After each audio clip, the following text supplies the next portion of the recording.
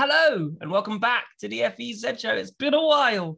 I'm your host, Jack Jordan Maynard, and we've got tons to talk about today in the build-up to the Rome E3. Alongside me is, once again, Edward Hunter and Jack Pickering. How are we, boys? Yeah, I'm good. Delighted to be back. Looking forward to the race this weekend, where we'll finally be on site after a couple of false starts in Syria and Mexico. We're finally on site this weekend, and we're really looking forward to it. Yeah, it's been a while, hasn't it, since the last one? So I guess let's get into it because there's some interesting news to talk about. Take it away, Jack. There is indeed. There is plenty of news to talk about. And obviously, yes, to add to Pico's sentiments there in terms of we are going to be at the track this time. Our first one, hopefully from now to the end of the season, there will be someone from the FEZ crew at every race between now and the end of the season. So what to talk about first? And the first thing is really interesting, actually. It's something that we've harped on about for ages, and that is Dragon. And what about Dragon? Well, they have made their own powertrain for season after season after season. And we thought, why? They were very much in a similar situation with Virgin when they decided to go to DS when they were making their own powertrain. They don't make cars. So why make their own powertrain? So we were saying the same question about Dragon. And it looks like it's finally turned, Ed, for season 3. Season 3, Gen 3, sorry. Got to get your seasons and gens the right order now that we're switching gens. For Gen 3, they look like that they're going to be heading towards a DS powertrain. What are your thoughts on that, Ed? Yeah, season 9. Let's keep that in mind there. So it's certainly a big deal for Dragon because this isn't just DS deciding to supply an extra team. They are moving, essentially. The partnership they had with Techeetah looks like it is about to be, not officially, it's not announced yet, but it looks like it may end up being dissolved. If what the race wrote the other day is to be believed. So Dragon, DS is going to be part of the name. DS automobiles are going to have some influence on the livery, interestingly, which is a shame. The Dragon livery was the best thing about the car. And they may also have some impact on driver choices as well, we believe. But in exchange, they get the DS powertrain and also big commercial benefits that come with that partnership. So I suppose we may see the team become Dragon DS, which sort of, when I say that out loud, reminds me of like Nintendogs, but for dragons. But anyway, I think it's great news for the team. It's interesting because the big thing for Dragon was their independence, right? Jay Penske liked the fact that there was so many partnerships that sort of fell through because Jay Penske didn't really want to compromise. So I'm interested to see how this arrangement's going to work in terms of you've got DS in France, and then Penske, who've got, I believe, obviously they've got their US HQ, but also there's one in England somewhere. I think that they might be one of the teams that moved to Silverstone, if I remember correctly. Yeah, Dragon are in Silverstone, yeah. Yeah, correctly, because I know Neo just moved to Silverstone, and Dragon, I think, did a bit earlier. So there's a bit of logistically, I'm not sure how it's going to work with things not really under the same roof, but I guess it was a similar thing with Techeetah as well. They were also at a base in the UK and DS in France. So it certainly could be a big deal. We could see Dragon move up the grid next season if DS have got it right. But certainly it creates a big question mark for who's going to end up partnering with Techeetah, who we know have been struggling a little bit with financial problems. Pika, how do you see it affecting Dragon? Obviously, we'll get on to Techeetah and others in a moment, but it's big, right? We know how successful DS have been over the past couple of seasons with Techeetah. A little less so now because it looks like that Mercedes powertrain is sort of taken to the front in terms of Formula E at this precise moment. But for Dragon to secure DS, how important do you think will be for their chances, for them returning to the season 1, season 2 days when they were challenging for championships? Oh, I think it's massive for Dragon. I think it's absolutely fantastic for them because they have been languishing down the near end, the back end of the table, for basically all of Gen 2. And I would like to point out I know exactly where Dragon is located because I drive past it every single day to work. I can't really see Neo in Envision because they're in the actual technology park, but Dragon are just at the side of Dadford Road, so yeah, I know exactly where they are. It's going to be absolutely fantastic for them to get back towards the front. And And yeah, I think I've lost my train of thought. Fellas. Pico, do you have any what was thoughts the on question? how that's going to impact the driver lineup? Because we know Giovinazzi, being Italian, being links to Ferrari, Stellantis group coming in with Maserati. Do you think this move is going to keep Giovinazzi at Dragon? Now he's got a DS powertrain as well, so there's no benefit to going to Maserati. Yeah, I think Giovinazzi will stay within the Ferrari fold because I think he's been there for so long. He was the reserve driver for Ferrari before he went into Formula One, and now he is that after Formula One as well. And I think he'll probably stay that. Obviously Ferrari have got their World Endurance Championship thing coming up soon. But yeah, in terms of Dragon, we knew that this was coming. We knew that they weren't going to develop their own powertrains for Gen 3. So I think it'll be interesting, and I think it'll be interesting to see whether maybe one of the current DS drivers jumps over if they have that close an affiliation. Because obviously, someone like Jean-Eric Vergne, he was with DS at Virgin and DS again at Techeetah, and so might make the hop over. Obviously, as I kind of touched on, Techeetah are not in the best place financially at the moment, but yeah, I think it's going to be fantastic to see Dragon at least there or thereabout in the years to come, potentially. Now let's talk about the manufacturer, because the Gen 3 list has been revealed, right, in terms of the manufacturers that will be providing Gen 3, and it does affect a lot of teams, because obviously we've got DS, which we have just talked about, we've got Jaguar, Mahindra, obviously, who will be powering Mahindra, Maserati, obviously Maserati joining the series, we got NIO, of course, Nissan, and Porsche. That leaves the Mercedes powertrain runners at this precise moment, which we've seen with Venturi at this precise moment. So it leaves Venturi in a little bit of a pickle. We know, Ed, how Venturi have done so well this season, right? You know, they would have wished Mercedes would have been there because they could have had, you know, a strong powertrain potentially going into Gen 3 or them making a Gen 3 powertrain.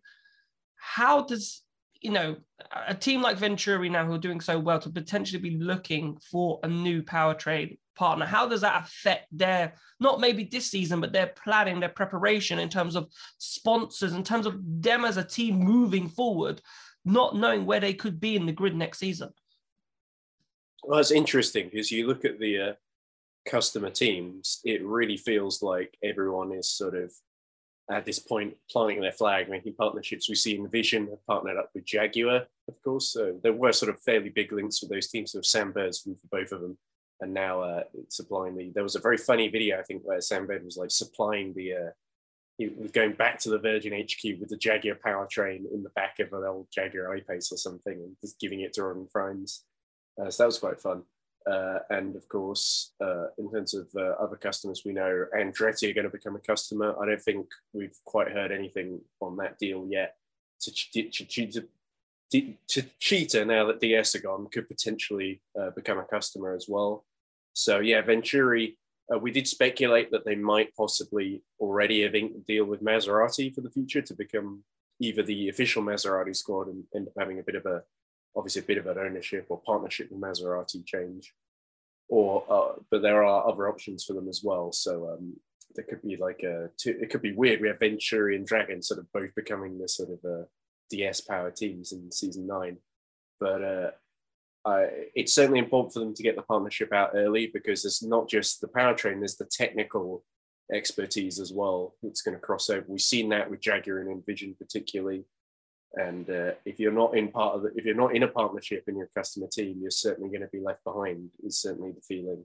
So they need to, hopefully Venturi have already got it and it's just a case of announcing it. But if they haven't got the deal linked already, they better, Jerome D'Ambrosio and Susie Wolff better get the pens out and start signing contracts. Pico, there's 2 teams I want to talk about. We'll talk the one hypothetical and one real, but we'll come to the real one for you first. And that's Mahindra I want to talk about, because Mahindra, you know, have been part of Formula E now since season 1 and obviously had their little bit of a heyday season 3, season 4 with Felix Rosenqvist and Nick Heidfeld. And it hasn't really, you know, obviously they got the win last season with Alex Lynn, but they haven't really hit those heights. And now that you're seeing Dragon potentially go to DS and we know how strong that powertrain is, Mahindra now with Neo are kind of the only two teams, potentially with Maserati coming into the series as well, but we don't know how Maserati are going to do. It's an unknown. Like Mahindra now have gone from potentially being a top team to a middle-y team to a strong middle-ish side, could potentially be towards the back end of the field with Neo if they don't get their powertrain right and everybody else has a stronger powertrain via the customer route. Yeah, obviously that is possible. I think Mahindra do have a lot on their plate for Gen 3, and they need to step it up to make sure that they are constantly fighting with them. Even then, right now we're seeing like the Mahindra powertrain. We're still seeing them do extremely well. Well, Oliver Rowland topped a lot of the practice sessions in Diriyah, and both him and Sims were there or thereabout in Mexico. Obviously, Sims is having a little bit more of a struggling season at the moment. I think languishing. I don't think he's scored a point yet. But I think Mahindra, I think they have the capability to be able to fight there or thereabout. But they could, at the same time, they could risk dropping back to fight towards the back end of the field. But fingers crossed. Formula is traditionally Formula E has been very competitive, and we've always seen everyone being there or thereabout. Obviously now with the new quality system and everything, it's a bit more spread out, but even then I don't think it's proved too much of a problem for Mahindra. I think they're still there or thereabout this season, and providing that they get it right next season, they'll be there or thereabout again. Ed, the hypothetical team, and there's been a lot of news about this, McLaren, right? Whether or not they take up this option. And it seems from reports, it seems to suggest that they're quite likely, it seems, to take up this option. And they have been exploring. I know what, I don't know, I heard things about Mercedes, but obviously Mercedes are not on that list of manufacturers. So if McLaren do take up this option, where do you see them going as a potential powertrain, supplier? Because they're not creating their own. Well, the big speculation that I was reading was that they've inked a deal with Nissan. And what it's really waiting on is all the sort of McLaren, obviously, they're in sort of figuring out how to do a sort of transition, who's going to stay on from Mercedes, which partners are going to stay on. Apparently, the team is going to continue to be funded by a lot of companies like Neom from Saudi Arabia, which you can imagine how I feel about that. But but anyway, it is interesting whether it's going to happen or not, because obviously Zak Brown, he's got the team in Extreme E, he's got the IndyCar squad. Obviously, they're still in Formula One, not doing too well at the moment, but that could very well change by the end of the season. So McLaren have got a lot of plates on spinning at the same time, and there's even a rumor that they still might enter World Endurance Championship as well. So with Maserati joining, like I said, that might be the sort of thing that brings back their confidence, because remember when Mercedes left, they were making a lot of noises like, oh, we're not sure about this now. And so hopefully this allows them to get off the fence. And there's been stuff going on behind the scenes. Apparently Zak Brown and Ian James have been meeting together at the Saudi Arabia E-Prix and at the F1 race as well in Jeddah. So there's obviously, everyone's in the loop. We know discussions are being had. I think Nissan is the most likely option for them. Nissan, of course, haven't supplied any team yet in Formula E, so they wouldn't be contested as a partner. It's not like everyone wants to go for Jaguar powertrain or everyone wants to go for Porsche powertrain or something like that. Although Porsche would be another good option if the Nissan deal falls through, but it seems it's been inked. So the big question is who stays from Mercedes, really. I don't think there's any reason to get rid of like Ian James or the management structure, but I could see some of the drivers jumping ship, like Nick de Vries. Stoffel Vandoorne might stay because he used to drive a McLaren back in the day, although he might not have the fondest memories of Zak Brown during that time. So I could see some new drivers joining the team, but I don't think it would be called Mercedes anymore. I think once Mercedes are gone, they're gone. So it'll be a matter of managing the rebrand carefully. It'll be called McLaren something or other, probably in deference to Vestas or Neom or one of those Saudi sponsors that I mentioned earlier. Yeah, I can definitely see some form of sponsorship being added onto the McLaren name. And obviously it's interesting with their structure, obviously, as you said, being an Extreme IndyCar, it feels like the natural progression of expanding that McLaren name would then go to Formula E, but we'll see if that happens. But it's just been a very interesting couple of days in terms of, or couple of weeks, I should say, in terms of that story. I want to move on. Ed, I'm going to come back to you quickly on this one. Formula E have also announced a new Accelerate series. And so I just wanted to ask, like, how important is that for Formula E to keep doing this and keep plugging this initiative? Because, you know, we've had a sort of a very quiet 6-week period between Mexico and Rome where not much really has happened. There hasn't been much news. Nothing much has really been reported really until like a couple of days ago. How important is it for Formula E to have these things going on in the background while we wait between races? I think it's very important for me, not just to fill the break, but also because sim racing itself is a big deal. We've seen F1 has kind of stolen a march with their F1 esports series, which obviously takes place a lot later in the year. But in sort of these early months, sort of February, March, April, that sort of time, that's the best. That's a really good time to do it because you haven't got too much competition in the esports side of things. Obviously, I know there was all that criticism after the Race at Home Challenge and what happened to Daniel Abt especially, but I think Accelerate last year was very good. There was some great racing in it. And of course, Kevin Siggy won Race at Home Challenge, and I forget who won. I think it was Frederick Rasmussen who won Accelerate last season. But I might be incorrect on that, but because it's been a while since I watched any of it. But certainly, it's a great place to see these. Also great to see Formula E teams partner up with these big esports drivers who are sort of incredibly versatile. They drive the F1 games, they drive R Factor, they drive iRacing, and all big platforms, of course. So, and great to see the Formula E tracks themselves in the sort of virtual form. Of course, they haven't got all of them on there in that sort of R Factor 2 add-on, but they've been gradually adding bits as they go.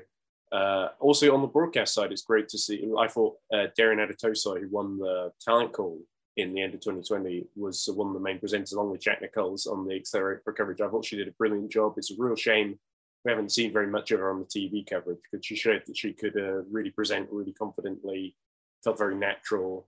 And I think that from a presenting side, which you don't really think about, I think Accelerate is a great opportunity for her too. So I really hope they get her doing it again. Pico, I'm going to come to you now. In terms of, I want to think Formula E now, like this 6-week period, as I said, it was quite quiet. And with Formula E being, I know we're in our 8th season now, and I don't know if we can still call it a startup championship.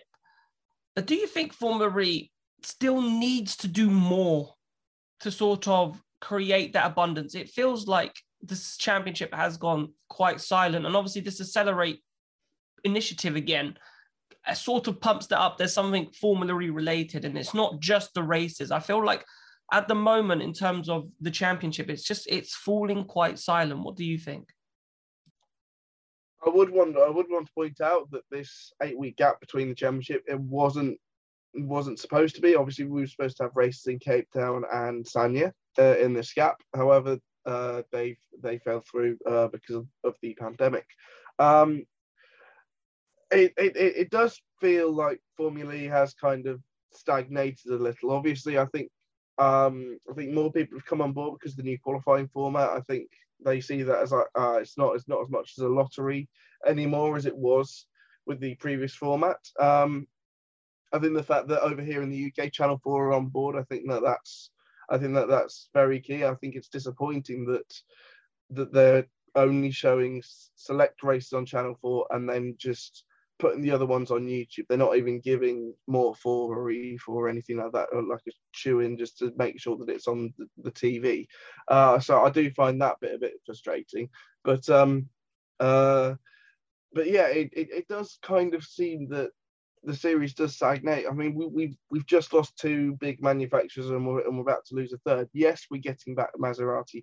Yes, we're potentially getting McLaren, but there is kind of this like stagnation that I do feel like it needs to do more. Obviously, with the Accelerate program, I think that will generate a little bit more hype into it. Obviously, there are lots of esports drivers and who want to get involved, and the fact that it is open to everyone as well, it does mean that everyone can get involved as well. But yeah, I think there are like these niggling bits here and there, but with the exception of that, I think Formula E, I think it's doing enough to, stay afloat. I think, Ed, this is a really interesting topic, and we could probably do a whole show dedicated to Formula E and sort of the way that they, produce and sort of promote the name and the brand. But, we're seeing F1 now come out with the F1 Manager game, and there are different types of games and different types of things that they're doing to get people in F1. You've got MotoGP doing a documentary series on Amazon Prime. You've got obviously the Netflix series with Formula One. We don't really see that with Formula E, and we know how important. Well, when we think about the Netflix series of Formula One, we know how many casual fans that has brought to the championship. And I think MotoGP have tried the exact same thing with Amazon Prime. Yes, there was the documentary, the film, let's say, of season 4 for Formula E, which was good. And I think that was a good thing for Formula E to do. But the fact that, if MotoGP carry on this thing on Amazon Prime, and Formula One obviously are carrying on this thing with Netflix, do you think that could be something that Formula E jumps into and says, well, we want to be on Amazon Prime, or we want to be on Netflix, we want to get our name out there and promote the championship that way? Well, I don't know if you remember, Jack, but at the very end of last year, Formula E released this sort of documentary series. I forget what it was called, but it was basically very much Formula E's version of trying to piggyback off of Drive to Survive. And they just put it on YouTube. These 20-minute episode documentary sort of things where they followed throughout the season 7, essentially, certain teams and drivers. And it felt very much like Drive to Survive, but with less made up stuff in it, basically, which is nothing that Drive to Survive has been criticized for. But unfortunately, because it was just on the YouTube channel, I don't think many people saw it. And there's certainly, a wider discussion to be had, because I think I saw a really interesting tweet that Hazel Southwell, who I don't always see eye to eye, but I think she made a very good point, which was about how Formula E did all the hard work of selling the championship pre-pandemic when it was a much harder sell. And now they've sort of taken their foot off the gas a little bit. And there's sort of, I've talked before about how I disagreed with Formula E's strategy of sort of basically trying to hook up with influencers and get the influencers to do the job for them when the influencers don't really care about the sport, and sort of mention it once and then forget about it.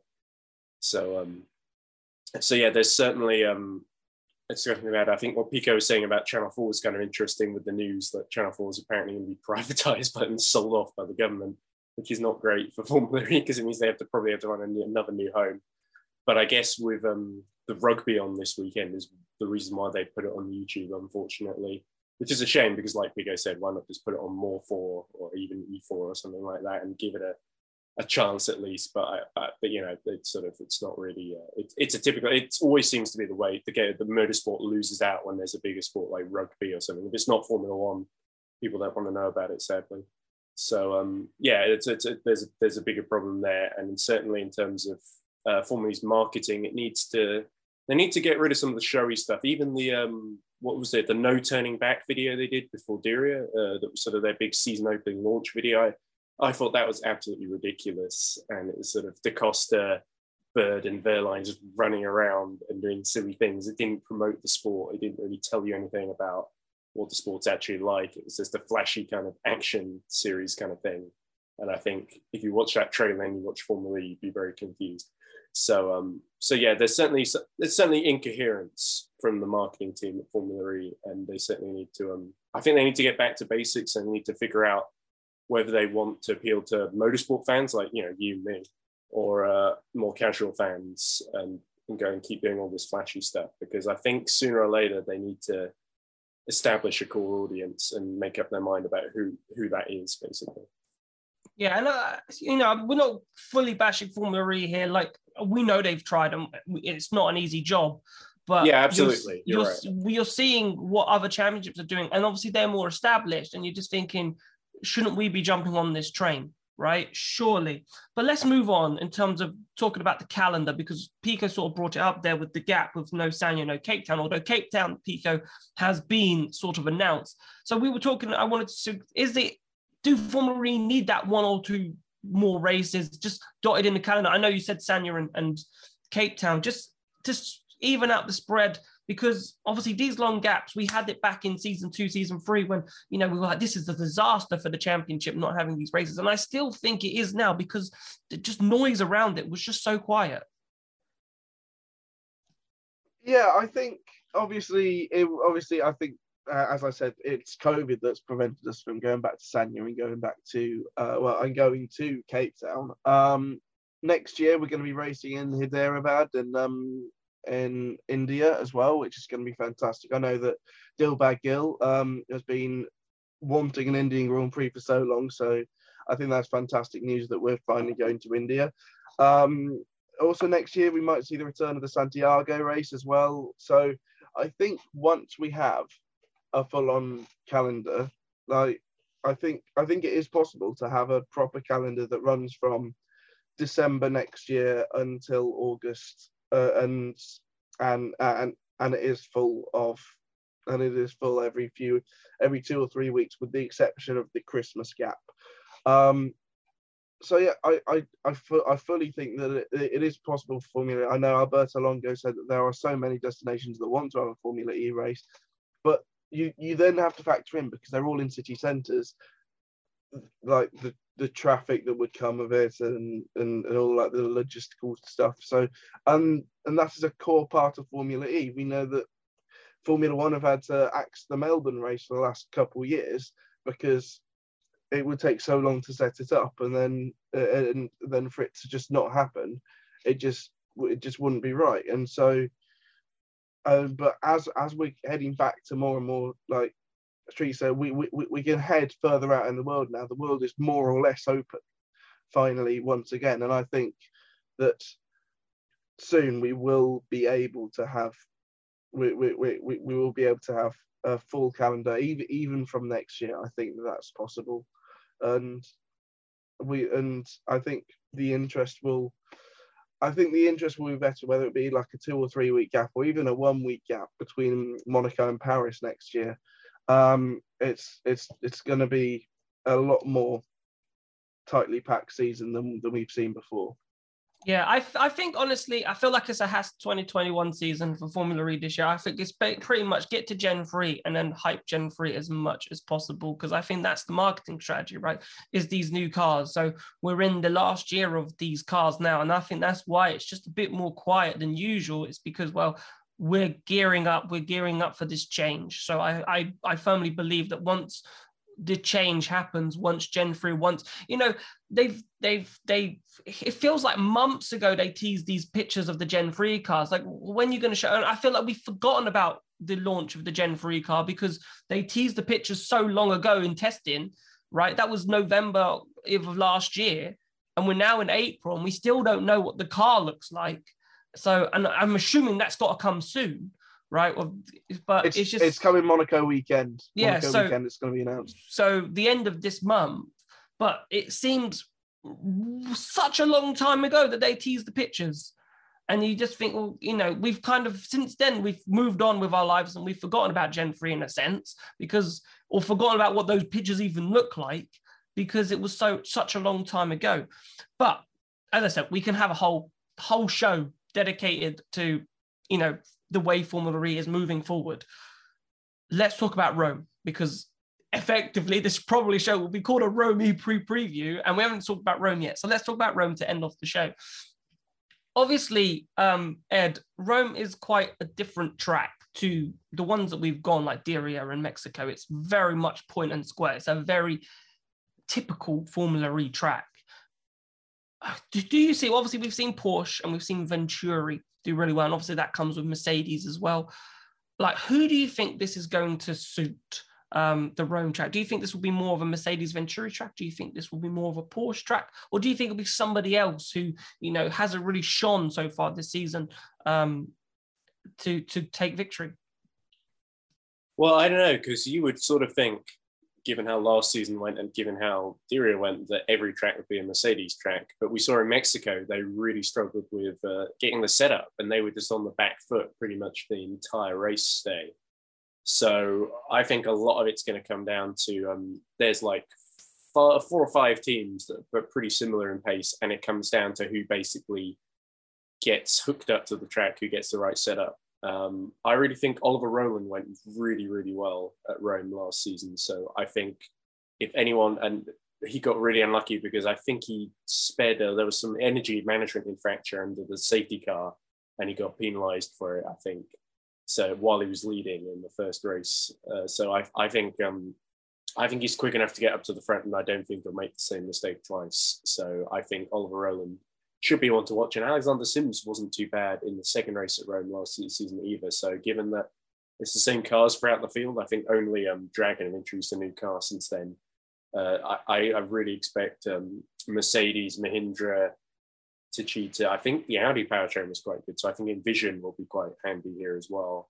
And of course, Venturi as well, with the Mercedes powertrain, and they'll be a bit more experienced with it this season. So it's hard to predict. It's obviously quite a bumpy, undulating track in places. There's like the chicane, which is really narrow and easy to get wrong in the middle of the track. And they've also moved the start-finish line, which is good because they started behind the safety car in both races last season, basically because it was a bit unsafe. So they've moved it to one of the longer straights. But I think the finish line, so there's a timing beam, is in exactly the same place, so that won't be too confusing. So I think it'd be great to see an actual standing start there for the first time, and it is, like I said, very hard to predict.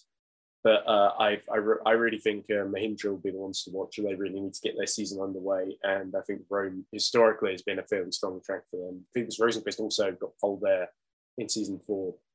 Back on one of the old layouts. So yeah, it just seems Mahindra might have a little bit of that edge, and they'll be the ones to watch, I think, along with the usual suspects.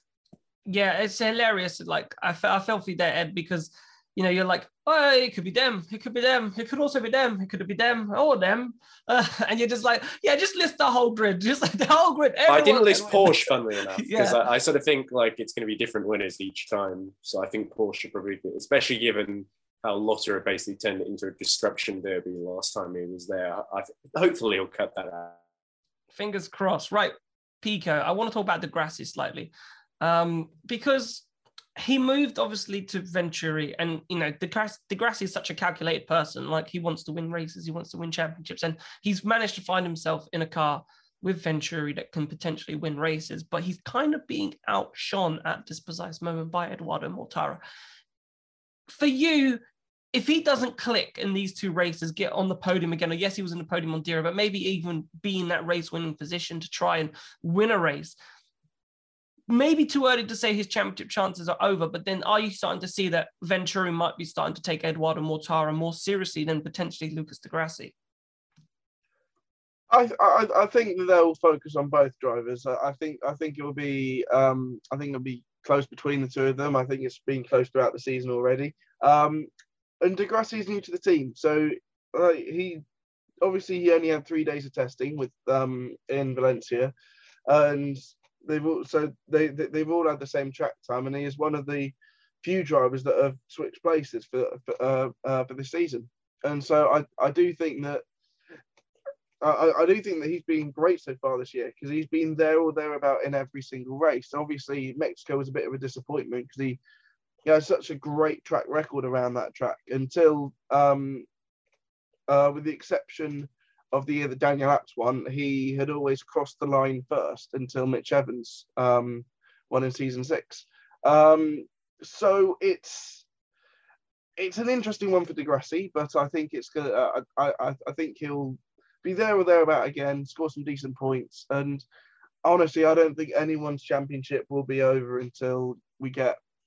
Well, obviously, Neo and Dragon might be out of it by now, but I think we won't be eliminating anyone until probably even Berlin or Jakarta. Yeah, I think it'll be interesting. Obviously, we know Di Grassi, like, I'm a big fan of Di Grassi in terms of, just his pure willingness to go out and win. But it's just interesting because we didn't know how long, if this was going to be just a 1-year deal. I think it probably is a 1-year deal that he's on with Venturi. And it's, the way that he was talking at the end in Berlin, it was just like, I'm going to pop here and then I'm going to make a decision of where I'm going to go for Gen 3. That could still be Venturi if he believes in the Venturi project. But he went there to try and win a championship. He went there to win races again. And he just like, well, you need to start now because Eduardo Mortaro's doing it. You've got the opportunity to do it. We know how good Lucas Di Grassi is. So I feel like you've got to get it right this weekend. If he doesn't get it right the first day, that's fine because you've got the second day. I think that's the beauty of a double header. You kind of get your iron on the day one, and day two, you can really go for it. But then to sort of wrap up the show, I want to ask, who do you think is going to win the Rome E-Prix, or the two Rome E-Prix? Who do you think, because there is two of them, it's a double header. So Ed, I'll go to you first. Who's your money on? Let's put me on the spot. I think race 2 will be run by Oliver Rowland because I think he'll be able to make up for what happened last season. I'm doing it in reverse order here for some reason. Race 1, I think, will be won by. I feel like I'm trying to think of. I think Robin Freins, because it's been so long since Robin Freins won a race. He went pretty well in Rome. Like him and Di Grassi had a great battle actually in Rome. Race 1, I think it was last year in Rome, and the Envision doesn't seem too far behind, even though they're now a customer team. They're basically the factory Audi team with Audi gone. So I think Nick Cassidy was all getting pole last year in the rain, but I think Robin Freins will be able to put it all together. It'll be a chaotic race, race 1, but I think Freins will come out on top, and then Rowland will win race 2. Pico, who do you see winning? I might join Ed and go for the Envision team, but I'm going to go for the other side of the garage and say Nick Cassidy just be interesting. The other race, I'm going to say Jaguar. Jaguar left the championship lead, left Rome leading the championship last year, if I can get the words out of my mouth. So I think that they've got a fair chance this weekend. They'll be there or thereabout. They'll finally find their form back towards the front of the grid. So one of the Jaguar drivers to win race 2 and Nick Cassidy race 1. Interesting. Obviously, Nick Cassidy was on pole last season and obviously spun at the turn 3, I think it is, well, the down the hill section. But I'll go. Stoffel Vandoorne's going to win both of them. I'm just putting it out there right now. Stoffel Vandoorne's going to win both. Mercedes is just going to dominate. How predictable. Yeah, so that's a bit interesting because Stoffel Vandoorne's not had the greatest start because he's been a little bit outshone by Nick De Vries in places. So that would be quite a turnout. He did win in Rome last year, though. So I do see where you're coming from with that. So, yeah. And he was in pole in one of them, and then he won the other one. Because the one that he was because in pole Mr. Andre was Lotterer the one took that him out, Lotterer, yeah. So, yeah, Stoffel Vandoorne, both of them. And then he might be leading the championship by the way of it. I think he deserves a championship. I feel like, if all things were even last season, I feel like Vandoorne was probably one of the better drivers. Obviously, had, I think, the most pole positions last season. But it just didn't fall for him or luck and so forth. So well, he lost one of those poles because Mercedes didn't enter the right number on the little technical passport. Basically, they got one of the digits wrong. So yeah, Vandoorne did all the work in Valencia and then lost the pole. Still got third though in the end, so I guess it didn't hurt him too badly. But yeah, he's certainly not had his fair rub of the green, and he's certainly been doing his best to fight back. We saw in Mexico, he had a good little fight with De Vries, so I hope to see the Mercedes boys fighting each other again in Rome. And the thing is, it's more predictable now with the qualifying. I don't think going into race 1 to race 2 that we'll see a massive change in terms of who's going to qualify. Whereas last season, if you won first race and you were in Group 1, there was a high chance you weren't winning the second race. So I think with the qualifying system being more equal now, there is a chance to see someone potentially put it on pole on both days. And I'm not saying they're going to both be lights to flag victories, but I feel like soon in Formula E with the qualifying system that there will be a lights to flag victory at some point. When, I don't know, but who knows. But boys, thank you so much for being on the show. I've really enjoyed it. Cheers, Jack. No worries. I'm looking forward to Rome. And as we said at the beginning of the podcast, we will be at Rome. Mr. Pickering will be there. So make sure that you are on our social media platforms over the Rome weekend, YouTube channel. There'll be plenty of videos dropping there. So make sure you keep your eye out for that for all the latest sort of like driver interviews, pre-race, post-race. We'll have you covered this weekend. And we are really, really looking forward to it. So we'll hopefully see you there. Have a great weekend. Enjoy the Rome E-Prix and we'll see you soon. Goodbye.